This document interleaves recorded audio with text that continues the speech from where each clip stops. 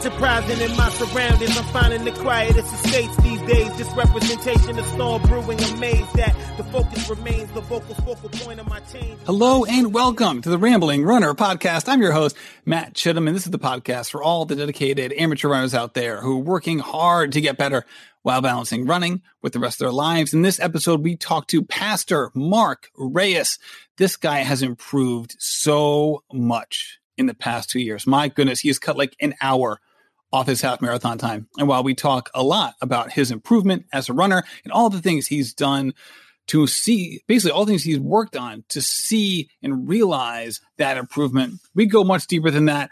As I just mentioned, he is a pastor, and we talk about the mind-body connection, spirituality, how he found his faith, and how it connects his, basically connects his faith to his running.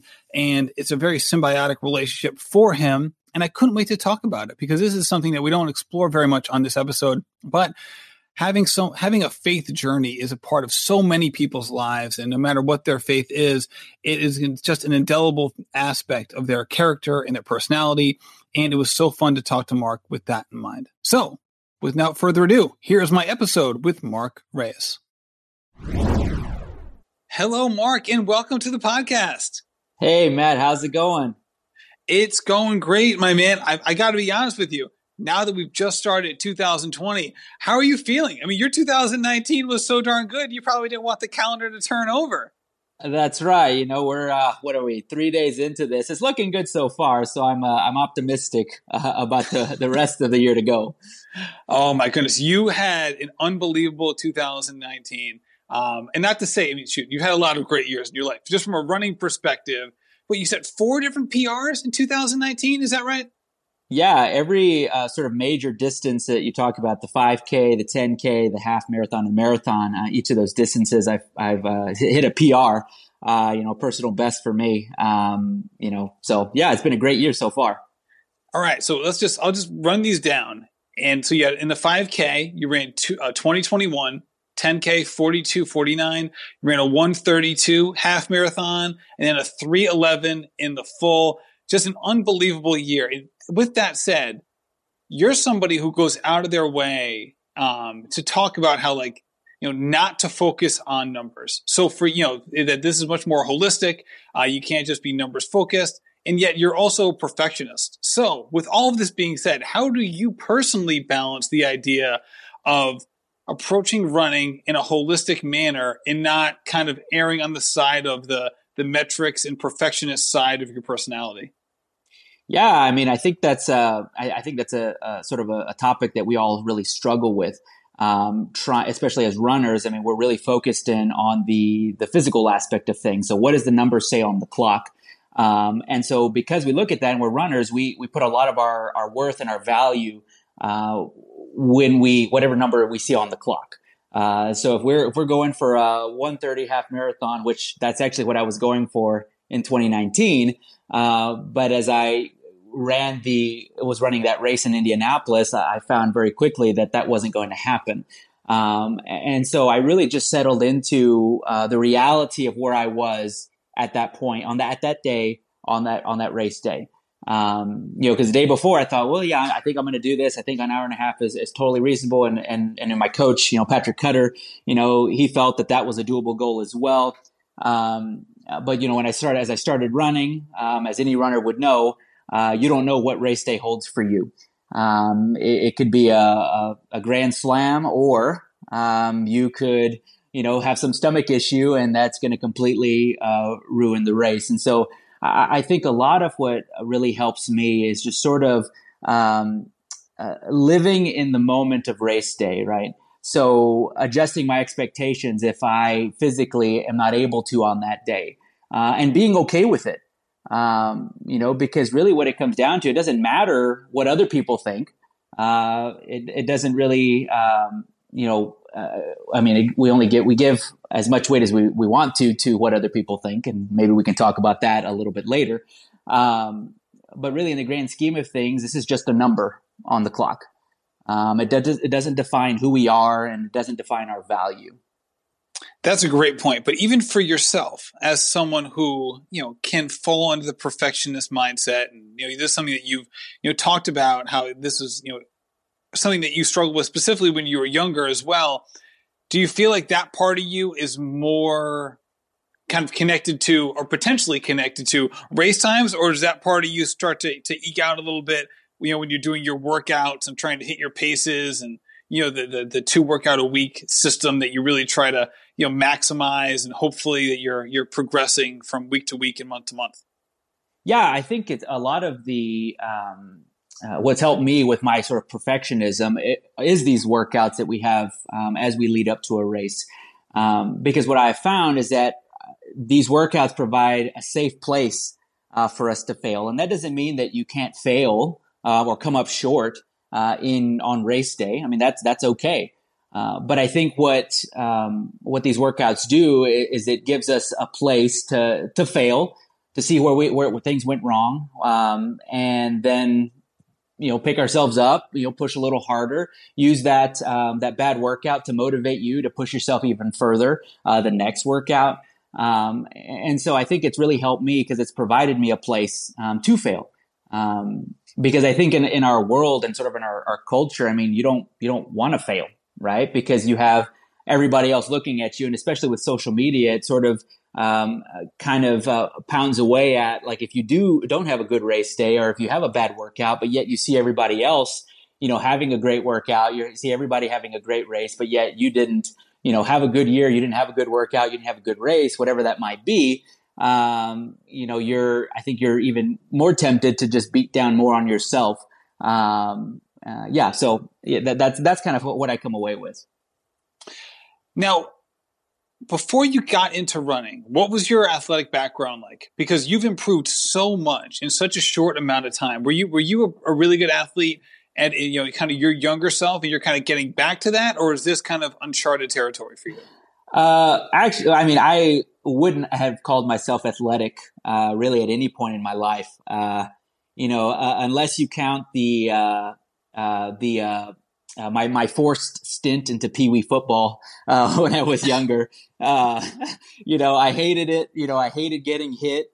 I was basically like a second, third string wide receiver, and I hated getting hit. So we had to always do this drill where, they gave me the ball. I had to run and let somebody hit me, and I was like, man, this isn't for me. So I found, sort of solace in less sort of contact sports, like tennis. I became sort of an above average tennis player in middle school, high school. Not quite good enough to sort of have be involved in collegiate play or anything like that. But I was decent. And so, but it's sort of in high school, I sort of just picked up running around the age of 16. And for me, that was really out of necessity, right? Because I think at that point in my life, I had a lot of personal struggles, I was dealing with, and that's probably a conversation for another day. And so when these issues would sort of flare up in my life, I mean, running became a way for me to cope with these issues in a very effective way. So it wasn't, I think it's easy for people to think of that and say, well, maybe he was just running away from his issues. But for me, running became a place for me to deal with these issues, to clear my mind, to think straight. And because running sort of had this special place in my life, I think it provided for me a sense of freedom. But also when I became a person of faith, I became a follower of God, it helped me to draw closer to God. Because right now in my own personal life, it's really become the time I pray.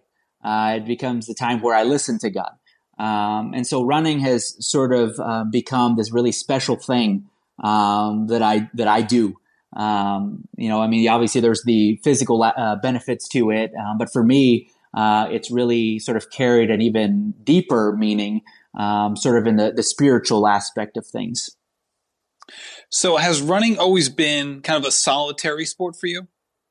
Yeah. I always find that I just do better, I guess, when I run by myself, or I guess when I run with other people, maybe I just haven't found the right people to run with. And it's not that anything's wrong with these people. It's not like they're gossiping or they're complaining all the time about how tough I hope you're not talking badly about your parishioners here. Mark. Yeah, I mean, no, you're no, no, throwing no, some shade right now. I know, no. I think it just, I don't know. I just have always, made it a time where, I'm just able to just be by myself, be to my own thoughts, and I know for some people that's probably a scary place to be, right? I mean, you don't want to be with your own thoughts, because that's the loudest voice in your life, right? And if you haven't sort of really tended to yourself emotionally, mentally, spiritually, that voice between your ears is the loudest and could be the most toxic. And so, but for me, as I said, I mean, it became a place for me to draw closer to God. And really, what I hear when I'm running is not really my voice, but really trying to just listen in to what God would have for me for a specific day, or who He maybe want me to pray for, and things like that. So it's really become just something that I really like to do on my own. So you're a pastor at the Connection Church in Bowling Green, Kentucky. So when did you become a person of faith? Yeah, so actually, when I started running, around that same time is really when I became a person of faith.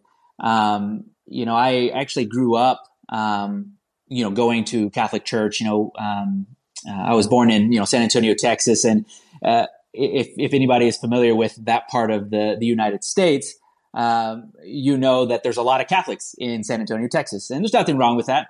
But it seems like that's sort of the cultural thing, so you grow up in San Antonio, you somehow have all of these Catholic leanings. And so that's what my family did. We went to mass, every week. But in those early years of my life, like, faith really didn't mean anything to me. It wasn't real. I felt that I was sort of going through these motions of faith and sort of religion. Because I, going to Catholic church, I knew all the, crossing myself. I knew what to say, when to say it. I knew when to kneel. I knew when to stand up. I knew when to hold the people's hands next to me. I knew all of those things. I still know those today because that was just something that was ingrained in my early life. But yet at that point, it just didn't have any meaning to me. But then when I turned 16, I sort of had these sort of personal struggles that I was dealing with at that point in my life. And I think I reached a point in my life where I came to the realization that I couldn't do this life on my own. I couldn't deal with the issues I was dealing with on my own. And obviously there's people, physical people, like I leaned on, people in our family that I would talk to, that I would lean on for advice, for wisdom, for all those kinds of things. But I felt at that point in my life that I needed someone outside of myself, whom I could rely on. And that person for me became God. And so when I turned 16, I picked up running again. That became a place for me to cope with or deal with these personal struggles I was dealing with. They'd come up, I'd go for a run. And when I run now, it's not like I'm still dealing with those struggles. It's just that it's become a big part of my life that I just do it. I just run all the time. But at that point in my life at 16, I just decided I can't do this on my own anymore. Need someone else outside of myself, and that person happens to be God. And so I guess like the rest is history. So a lot of people have come to similar moments in their lives where maybe the circumstances around them are different, but that feeling of this isn't working. I need something else to support me in some way. Either they know for sure that they need some support or help, or they just have this vacancy in their lives, which, that vacant feeling leads to that, obviously the next logical step is this needs to get filled somehow, in some way. So when you were experiencing that, what were the steps that you used to not only identify, what exactly you needed from a support perspective, but, when you say, all right, I want to be a person of faith, that doesn't necessarily narrow down the options a lot. Because there's a lot of, and hey, shoot, you drive down the road in most urban areas, you're going to see lots of different options from a faith perspective. So how did you go through the process of finding your way in the faith world? Yeah, I mean, at a young age, that was kind of difficult to do because I guess at that point, the rest of my family, they weren't, wouldn't have considered themselves people of faith. They wouldn't have considered themselves people who are sort of diligently following God. And so I sort of had to search and seek on my own. And it wasn't like there's a particular church that you have to go to in order to be, the true person of faith. I mean, obviously there's different religious groups out there that might believe that they're the sort of the be all end all, that they're the true church sort of thing. But I think you can probably go just to just about any church down your street or whatever and find God in there. So I think part of it is you personally have to go and seek this out.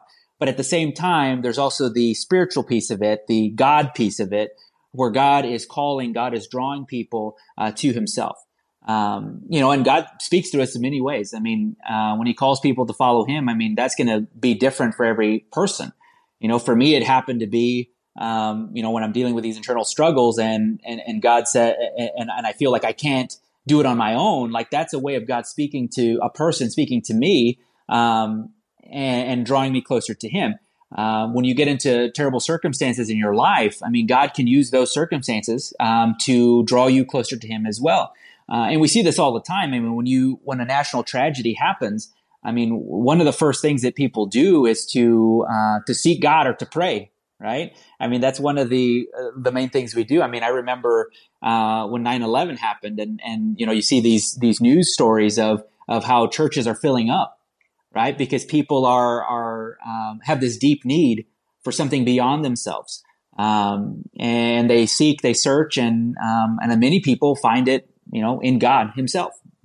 And as you were looking for something that was beyond yourself and this deeper connection to the world around you, the people around you, and then the spiritual world itself, when you were going through that process and then ultimately finding it, did you find that you had like a mindset shift towards yourself and others, or what sort of transformation happened within inside of you as your faith started to take root? Yeah, I mean, I think what happens is that life no longer becomes a life about just you. It becomes a life about other people, and that's what we see, throughout the Bible, is this idea of selflessness, where and that doesn't mean we shouldn't take care of ourselves. That doesn't mean we shouldn't look out for ourselves. It doesn't mean any of that. But it means that in everything we do, that to honor God, I mean, we are treating other people with utmost respect, right? And we do things for the benefit of other people. We love other people unconditionally. We forgive people unconditionally. And I feel like, sort of my attitude and my mindset before, becoming a person of faith, I mean, really, life was really all about me.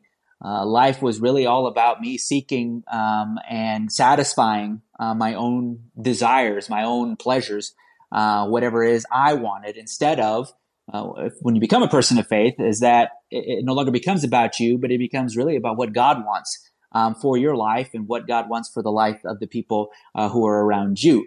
And I think another piece of this is that we all have this inner desire within us, and the book of Ecclesiastes in the Bible, talks about this. It's a journey of a man who sought after all these things on earth, right? So money, power, pleasure, all of these things, and he ended up coming up empty. He tells us that God has sort of placed eternity in our hearts. He's placed this desire in our hearts for something more than this life. Right? That there's something outside of this life that can satisfy those deep desires that we have for contentment, for value, for worth, for all of those things. And they can't be found in money, pleasure, or running, or whatever we want to fill it with. Because those things aren't a constant, right? Those things aren't, those things always change. But yet what this author was saying is that he was saying that, really where you can find your worth, where you can find your value, where you can really meet that deep desire for contentment in life is only in God himself. And so I think you sort of have this mindset shift of, okay, it is all about other people, but then you also have this other sort of shift in your life that, you can't just seek after the things of this world, that something outside of it is there, someone is there to satisfy our deepest desires. So as you progress as a runner and as a practitioner of faith within your own faith community, what have you come to understand within yourself and others about, just a mind-body connection? Because as you mentioned before, for you, running is, a spiritual practice in some sense of the word. So how did these two connect in your own experience? Yeah. So I think over time, I really, like I said, I think, as I was using running to cope with the issues I was dealing with, and then when I did become a follower of God, like that whole spiritual aspect then sort of took over, where I would pray, where I would, find that time to get away from like the noise of everything else. Even though I'm running through busy streets, I'm still able to get away in my own mind and to seek God and to be sort of still or be silent before Him, so that He can speak to me about whatever it is that He wants to say. And so I think with the whole spiritual piece, it's going to be different for everybody. I think a lot of people can probably find this spiritual sort of aspect, in running. And not just as a physical benefit or, it's got a lot more benefits than that. But when I think of the spiritual aspect, like I don't ever get to a point where maybe like I lose myself, or maybe with some, I think if you take some meditation to an extreme, you're kind of like losing yourself in the midst of all of that. But when you think about the spiritual aspect with running, the central piece to all of that is God Himself. You're situating your whole mind, you're situating your whole emotions, you're situating your sort of physicality on like God Himself, someone who is unchanging, right? And so when I run, and when I sort of have the spiritual aspect to it, add the spiritual aspect to it, it's a time for me to pray. It's a time for me to seek God's will. It's a time for me to listen, not say anything, and just listen to what God, has to say to me. And that's different for every person. Not everybody is going to find a, spiritual sort of enlightenment when they run. As you mentioned, as you said in your question, people can find that going and sitting down on the couch and reading a Bible, or reading something inspiring, or they could go for a long walk and find it there. They can go sit on their back porch and find God in those places as well. One of the books I like that I've read in the past here is called God in My Everything, where the author really tries to point out that like God can be in every place at any time and in any moment. So for me, it so happens to be when I run, that's when I have this sort of sense of, God is with me, right? And it's been true, over my time in running, that God has been with me in those times. And it's not that I don't sense Him. It's not that I don't, that I don't pray at any other times of the day. It just so happens to be because of my experience, because of the things I've dealt with in the past, that this is where God speaks to me the most, and this is where He's most clear with me. And interesting enough, like what I find is that when my spiritual life isn't doing so well, like when I feel like I'm and surprise, pastors can have like bad days too, we're not these perfect people.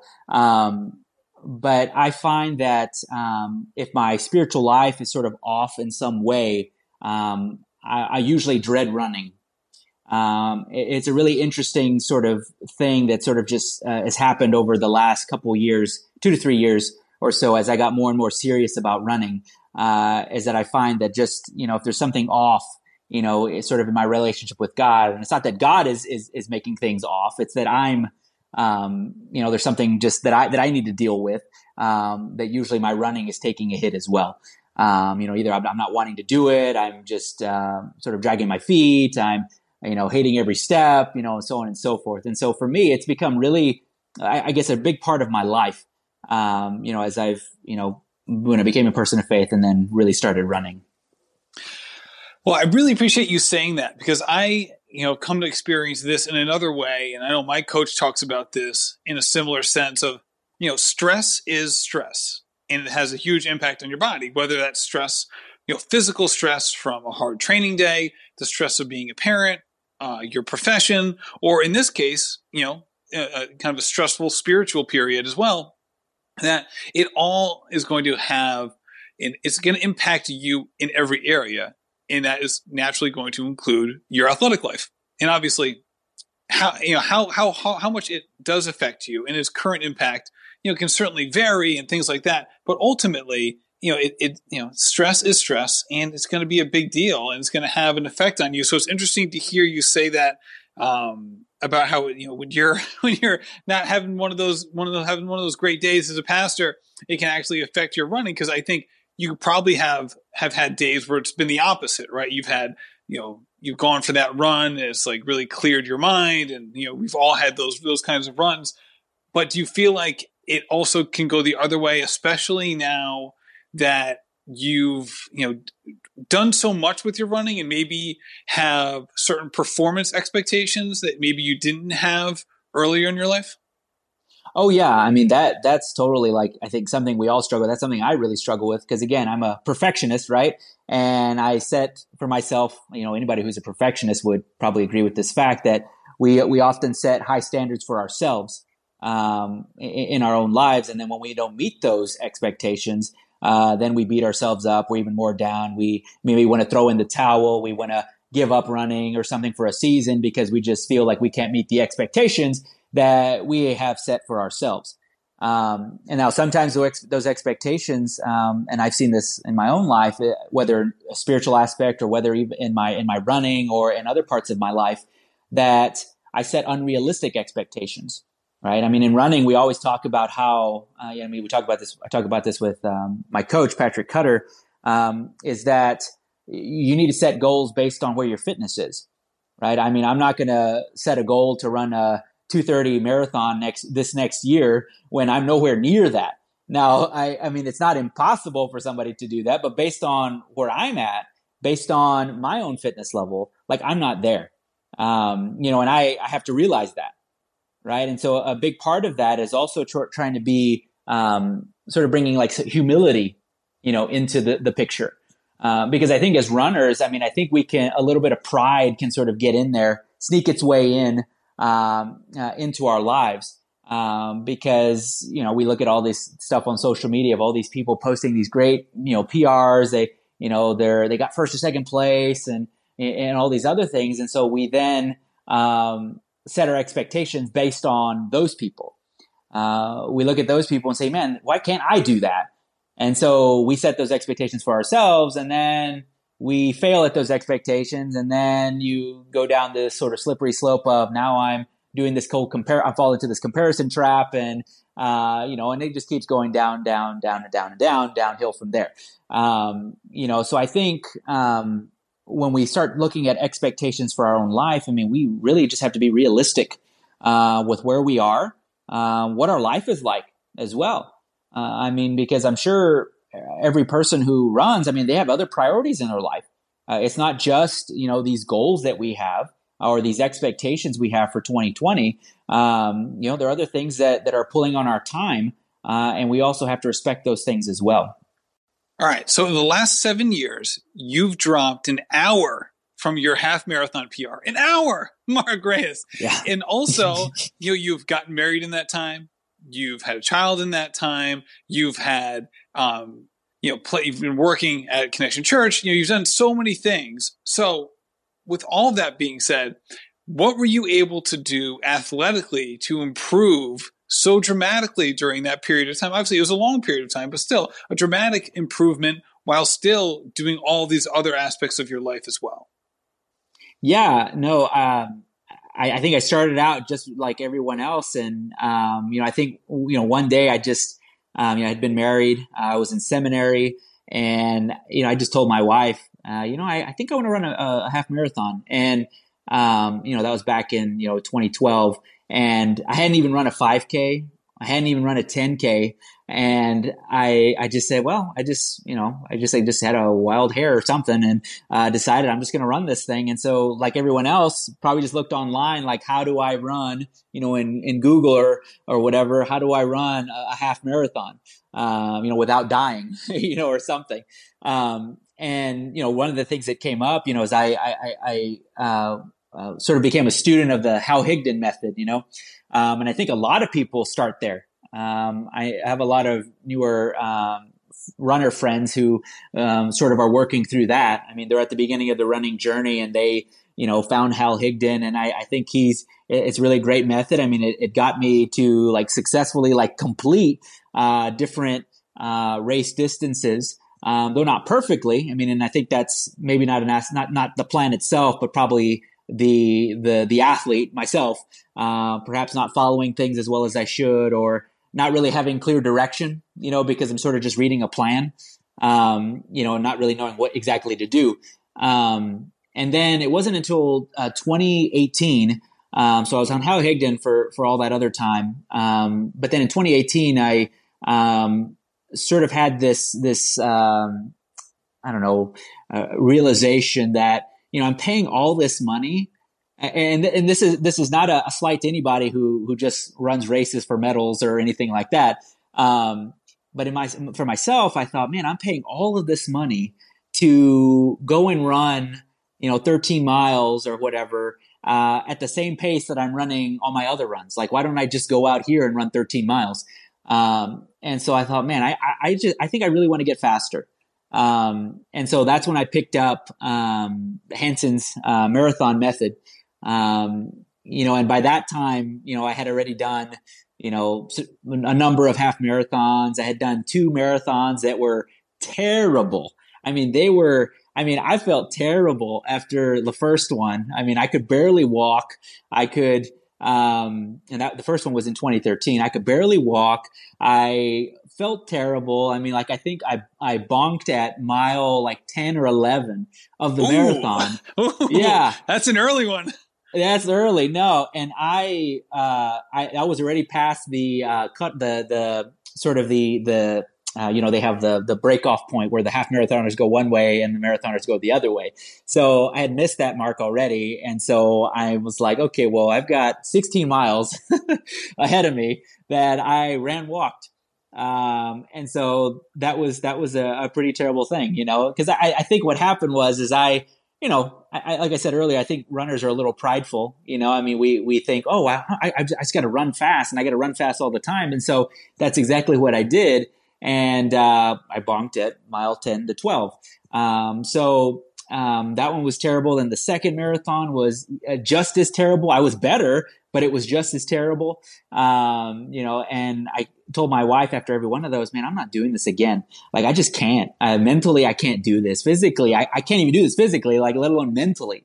And so then after that second marathon, I picked up Hanson's marathon method, which, by the way, I think is a really great program, a great method that Luke Humphrey and others have put together.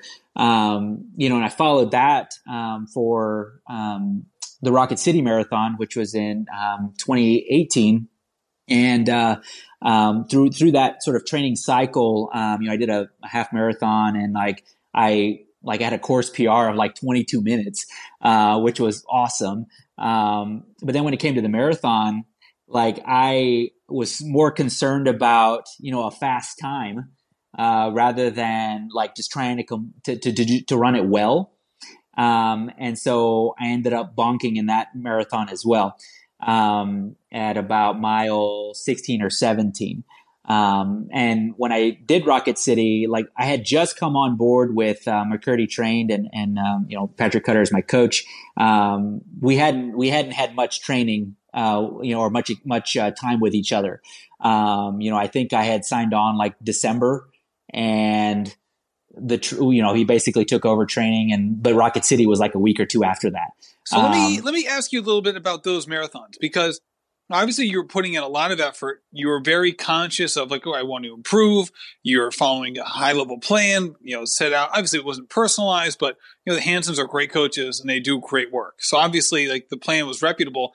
Do you feel like you just overestimated what kind of fitness you were in for the marathon? Like, how would you describe now looking back, with the kind of mental clarity that sometimes only time can provide? What do you think was the issue in terms of either not understanding your fitness level, or maybe your expectations were off? What was the gap between what you were trying to do in those marathons and what you were capable of doing in those marathons?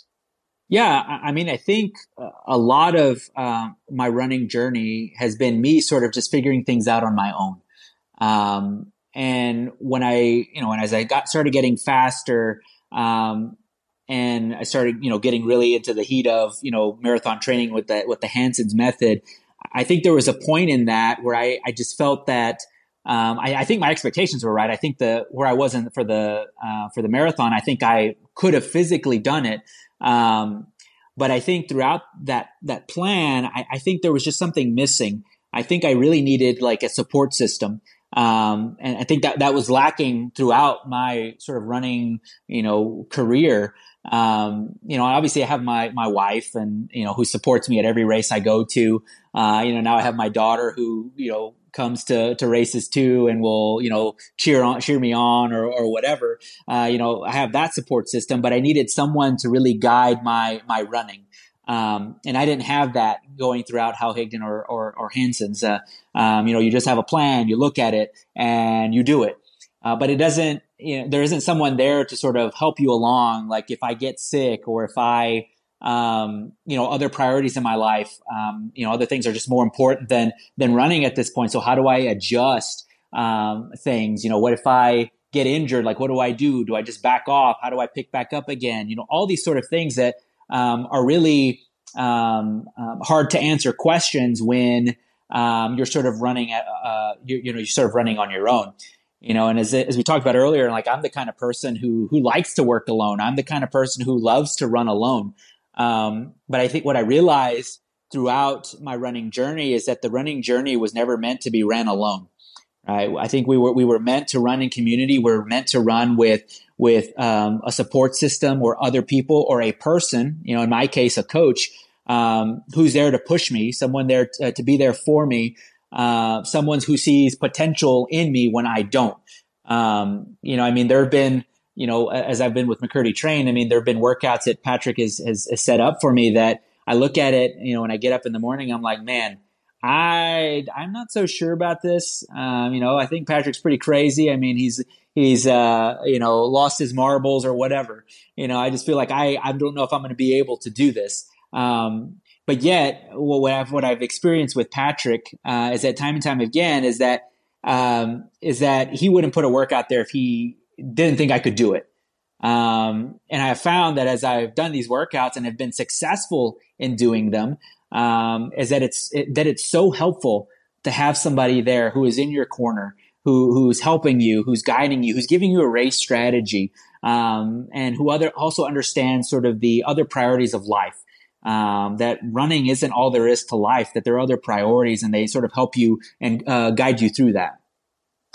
So let's talk about, besides just, obviously you want to, do hard workouts and do as many miles per week as you can that fits into your schedule and won't make you injured. And, just like those common principles that all runners try to juggle. What elements within the past year or so has Patrick helped you with specifically that has really, allowed you to kind of reach level up, basically to level up, one time after another throughout the year? Yeah, I think, all this running that I've been doing is that I think what I've really learned is that whole idea of running your own race. I think what happens is, and I get my running journey is a testament to this when I've bonked really early on in all these races, is I'm running other people's races. And I'm seeing how fast this other person's going. I was like, man, I'm not going to let this person pass me. So I'm going to stay ahead of them. And so you end up wasting all your energy and then you end up bunking. So what I think he's helped me realize is that I've really just got to run my own race. So it's been so helpful that, before a race and even after the race that we talk, we sit down and talk, or not sit down, but on the phone, we talk about, what went right and maybe what didn't go so well. And so we're able to work through those things, talk through those things, so that for next time we know how to adjust, or we know how to adjust going forward with training and things like that. So I think he's really just helped me see that I've just got to run my own race. And I think sort of the running journey is a lot more fulfilling when you just concentrate on what you're doing, right, rather than what other people are doing in the race. All right. So what does 2020 hold for you? As far as racing goes, I mean, I've got a half marathon in March, which is sort of leading up to Glass City Marathon in April. And so the hope is, we've set some goals for that. And, my hope is to qualify for Boston there. But only time will tell. We'll see how training goes. We'll see what race day holds. I'm sort of coming off a minor injury. I had plantar fasciitis in both of my feet, and then, posterior tibial tendonitis in my left leg. And that was all sort of after the marathon in Indianapolis in November. So I kind of took a step back there, and I'm sort of now building back up that fitness. And surprisingly, didn't lose a whole lot of fitness as much as I thought I would in that amount of time. I mean, I still kept running, not as intense, and the mileage was cut down quite a bit. I was still able to run, thankfully. And so now we're picking back up again and hoping that we can hit that goal. And I've sort of just said to myself, if that doesn't happen this year, that's okay. We just keep pushing, keep moving forward, on this running journey. That's fantastic. Mark, thank you so much for coming on the show and sharing so much, not only about your running, but your spiritual journey as well. As a topic that we don't touch on a lot on this podcast, but I know it's a big thing for a lot of people, and I really appreciate your insight. Hey, Matt, thank you so much for asking me to be on here. Mark, thank you for hopping on. This was so much fun. Mark is such a great guy, as you can tell, and it was a wonderful thing to have him on the show. Thank you to all of the sponsors, to Mark, and to everyone rating, reviewing, and sharing the show. We couldn't do without you. And gosh, I really appreciate everyone who shares this show. It really, every time I see it on Instagram, it means so much to me. You can follow me at rambling_runner. You can also check out the new website, theramblingRunner.com. Thank you so much for listening today. I really appreciate it. Like I said, I'm not going to try to say that too much, but I mean it. So I just like repeating it. So have a great day and happy running. This has been a production of Rambling Runner Podcast. This podcast is produced by David Margetti of In Post Media. Thank you to Meta P for the music. His song Righteous Path featuring Rex Mayhem and Chip Fu is produced by Symphonic Bang.